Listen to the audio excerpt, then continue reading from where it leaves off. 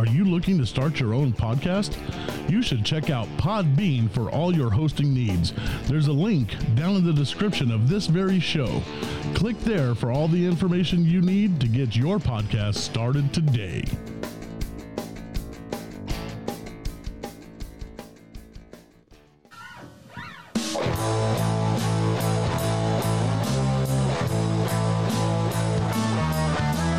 Currently rocking in the school of life. He is here talking about stuff and whatever's going on in his brain. You know it is 100% Bridget!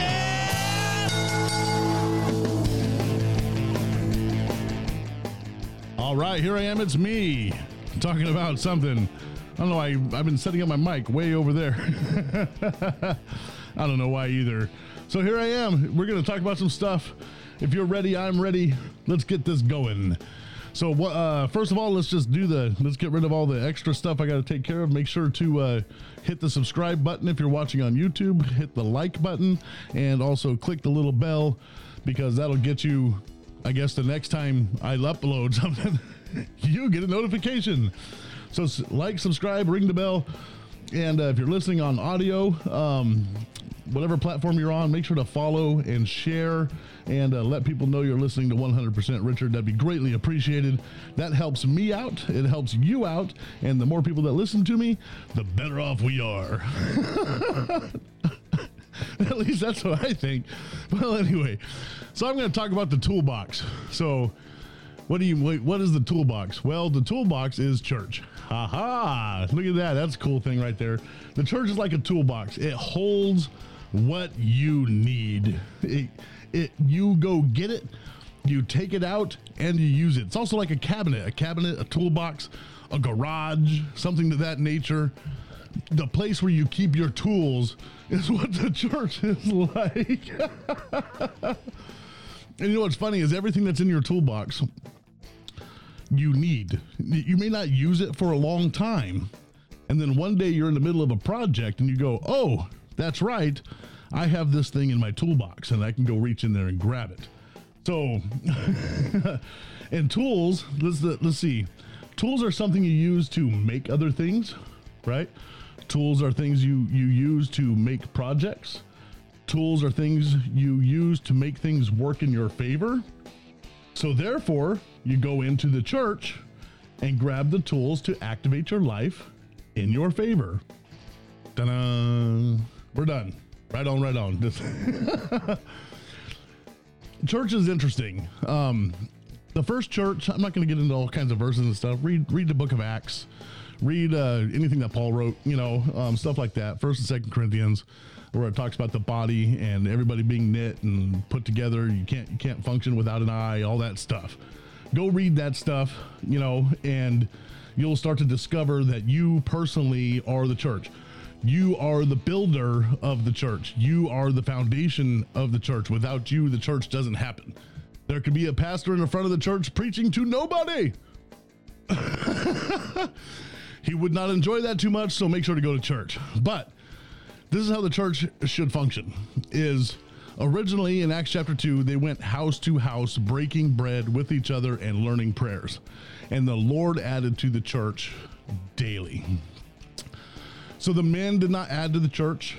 They actually didn't have a plan until I think Acts chapter 6, where there was an issue with people arguing, and they said, okay, we'll tend to the word of God and you tend to the people, right? So that's when kind of the development of the leadership of the church happened, deacons and all that kind of stuff. So the church actually started out as a group of folks going around town talking about Jesus.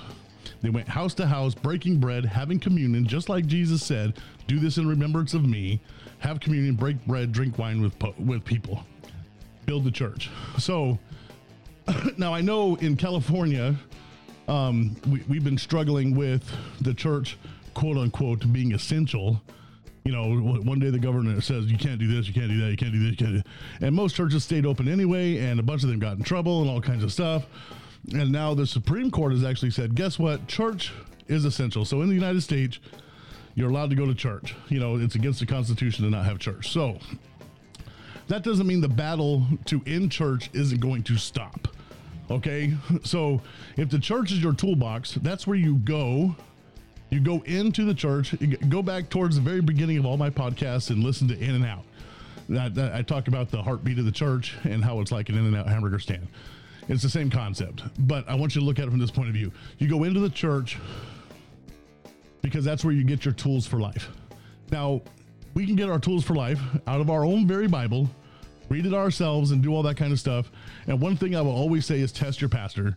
If your pastor's preaching this, and this, go read what he has to say, put it in context, figure it out, make sure that that is the word of God and that he's not taking you astray. And the reason why I say that even more today than any other time is false prophets, bad leaders, things of that nature, people doing business instead of church. So I just want you to look at that from that point of view. So the tools are never supposed to just sit in the cabinet or in the toolbox. They will never do anything just sitting in there, right? The church will not do anything as a building in reality. If the people aren't going out and communicating Jesus to other people, the church is not functioning. So just going to church every Sunday and not doing or actually living church or living the life of Christ will not really do anything for you. It's when you take what you have learned out of the church and activate it in your life, that's when you see results of actually going to church. Church itself was never supposed to be confined to a building. What? We have 5 million buildings. Everybody wants you to come to the building. Yes, we want you to come to the building so that you can get your growth on. Come on. I mean, that's really why, because the church itself was designed to fulfill the Great Commission, which actually says go out and make disciples, which means you go out into the world, and it actually says go out into all the world and make disciples, which means you go out and teach and turn people into Christians. Like, bidding, you're a Christian now because you talk to me. No, but you're the one that's supposed to spread the gospel. And every church, if you're going into a building, every single church should be offering salvation, because that's the Great Commission. If you are going out and talking to people, it's great to have the tool in your hand, like my church calls them a touch card. You know, you hand them, this is the church I go to. You come over, you get to the church, you say, hey, I saw you at the gas station. Come on in. And at the end of that service, or the end of that worship experience, or the end of whatever you guys are calling it, there should be a call for salvation. And why? Because that's how you really grow the church. That's how you really actually grow the church. You can have all the classes and all the stuff you want, but if you don't have people getting saved, you're not doing the Great Commission. That's just the way it is. So that's a tool in the toolbox. So when you go to church, and then the programs that are inside the church or part of the church, like say when you learn about the Holy Spirit, when you learn outside of the regular preachings, the classes that they have, get involved in those things, because it adds more tools to your toolbox when you're outside the church. And I think all churches should have those. I don't care what you call them: discipleship classes, new believer classes, spirit empowerment classes, spirit-filled classes, whatever your terminology is. Get involved in those things and then serve in your church. Why? Because when you're out of the church, outside of the building, being and functioning as the church, when those people you speak to come in, they see you functioning within the ministry. Come on, right? So there's a purpose for the building so that we can live, grow, gather, communicate with each other, because our toolbox should be filled with a bunch of different types of instructions also. Those instructions would be your family church, the people that you communicate with there. I go there and I talk to Bob and I talk to Paul and I talk to Jimmy and I talk to Troy and I talk to this person and that person. My friend Chris goes to the same church as I do. And you communicate with those people, and you're going to gain knowledge from their life and your life, and you communicate as in the gathering for the edifying of the church. So you actually build the church from within, and you also build the church from without. So you are the church, you function as the church. I am the church, I function as the church. don't make this your church unless you want to start tithing. No, just kidding. 100%richard.com. Just kidding. I had to get the jokes in. Come on, right? So you start to understand that really your daily life is the church. You go to the church to be filled with new information if you didn't have it before, and you take that new information and you go outside the church and you give it away to other people. So that's your toolbox. You activate and you build things with the tools in your toolbox. I don't care what church you go to. If it's a Jesus preaching church and Jesus Christ crucified on the cross teaching church, it's probably a good church. That's at least a good start. I don't care what kind of programs they have. If you go out and play golf on Tuesdays, because that's one of their programs, as long as you're doing Christian things, you're not over there going, hey, look at the last porn thing I looked at on my phone, while you're hanging out with your church group. Come on, right? So you got to really put these things in perspective, and you have to realize that, hey, guess what? I go to church for a reason, not because I have to, but because I want to, and because I gain knowledge every time I go. Now, I know not every church does certain things.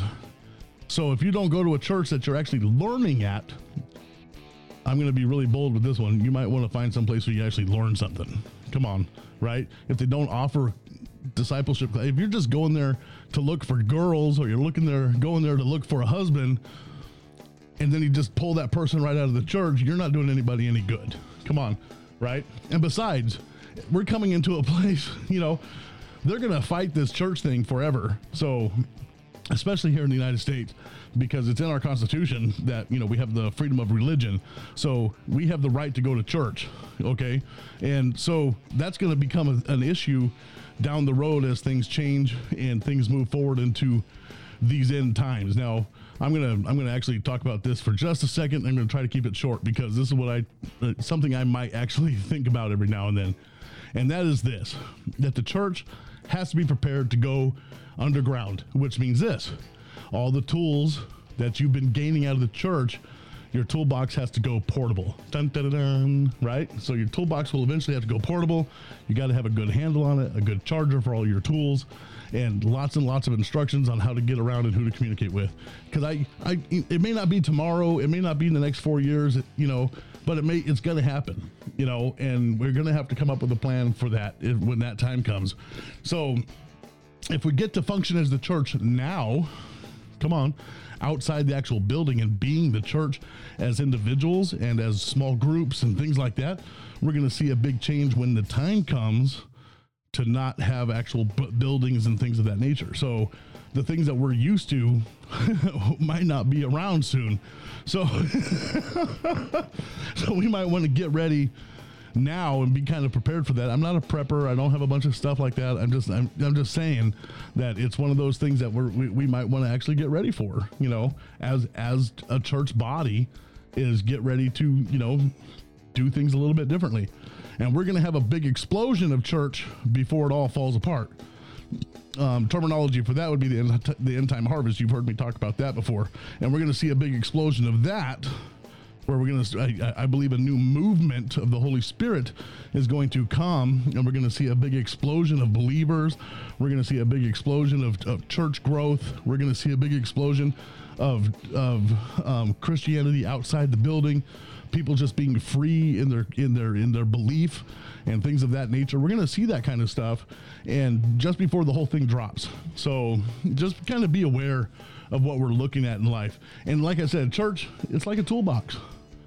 You go in, you get what you need to get your life activated, and you pull on that information that God's giving you, and you take that information, you go study that information, and then you can communicate that information to the people that you meet throughout your life, and the way that you live and act in life, and the favor that comes upon you because of the things that you're doing, because you're willing to actually go in the building to receive what's in there and take it back out again and make disciples by going out into all the world. And hey, if your church is open, which it should be now, get there, support your pastor, pick up your tools, and have a great weekend. Right on, right on.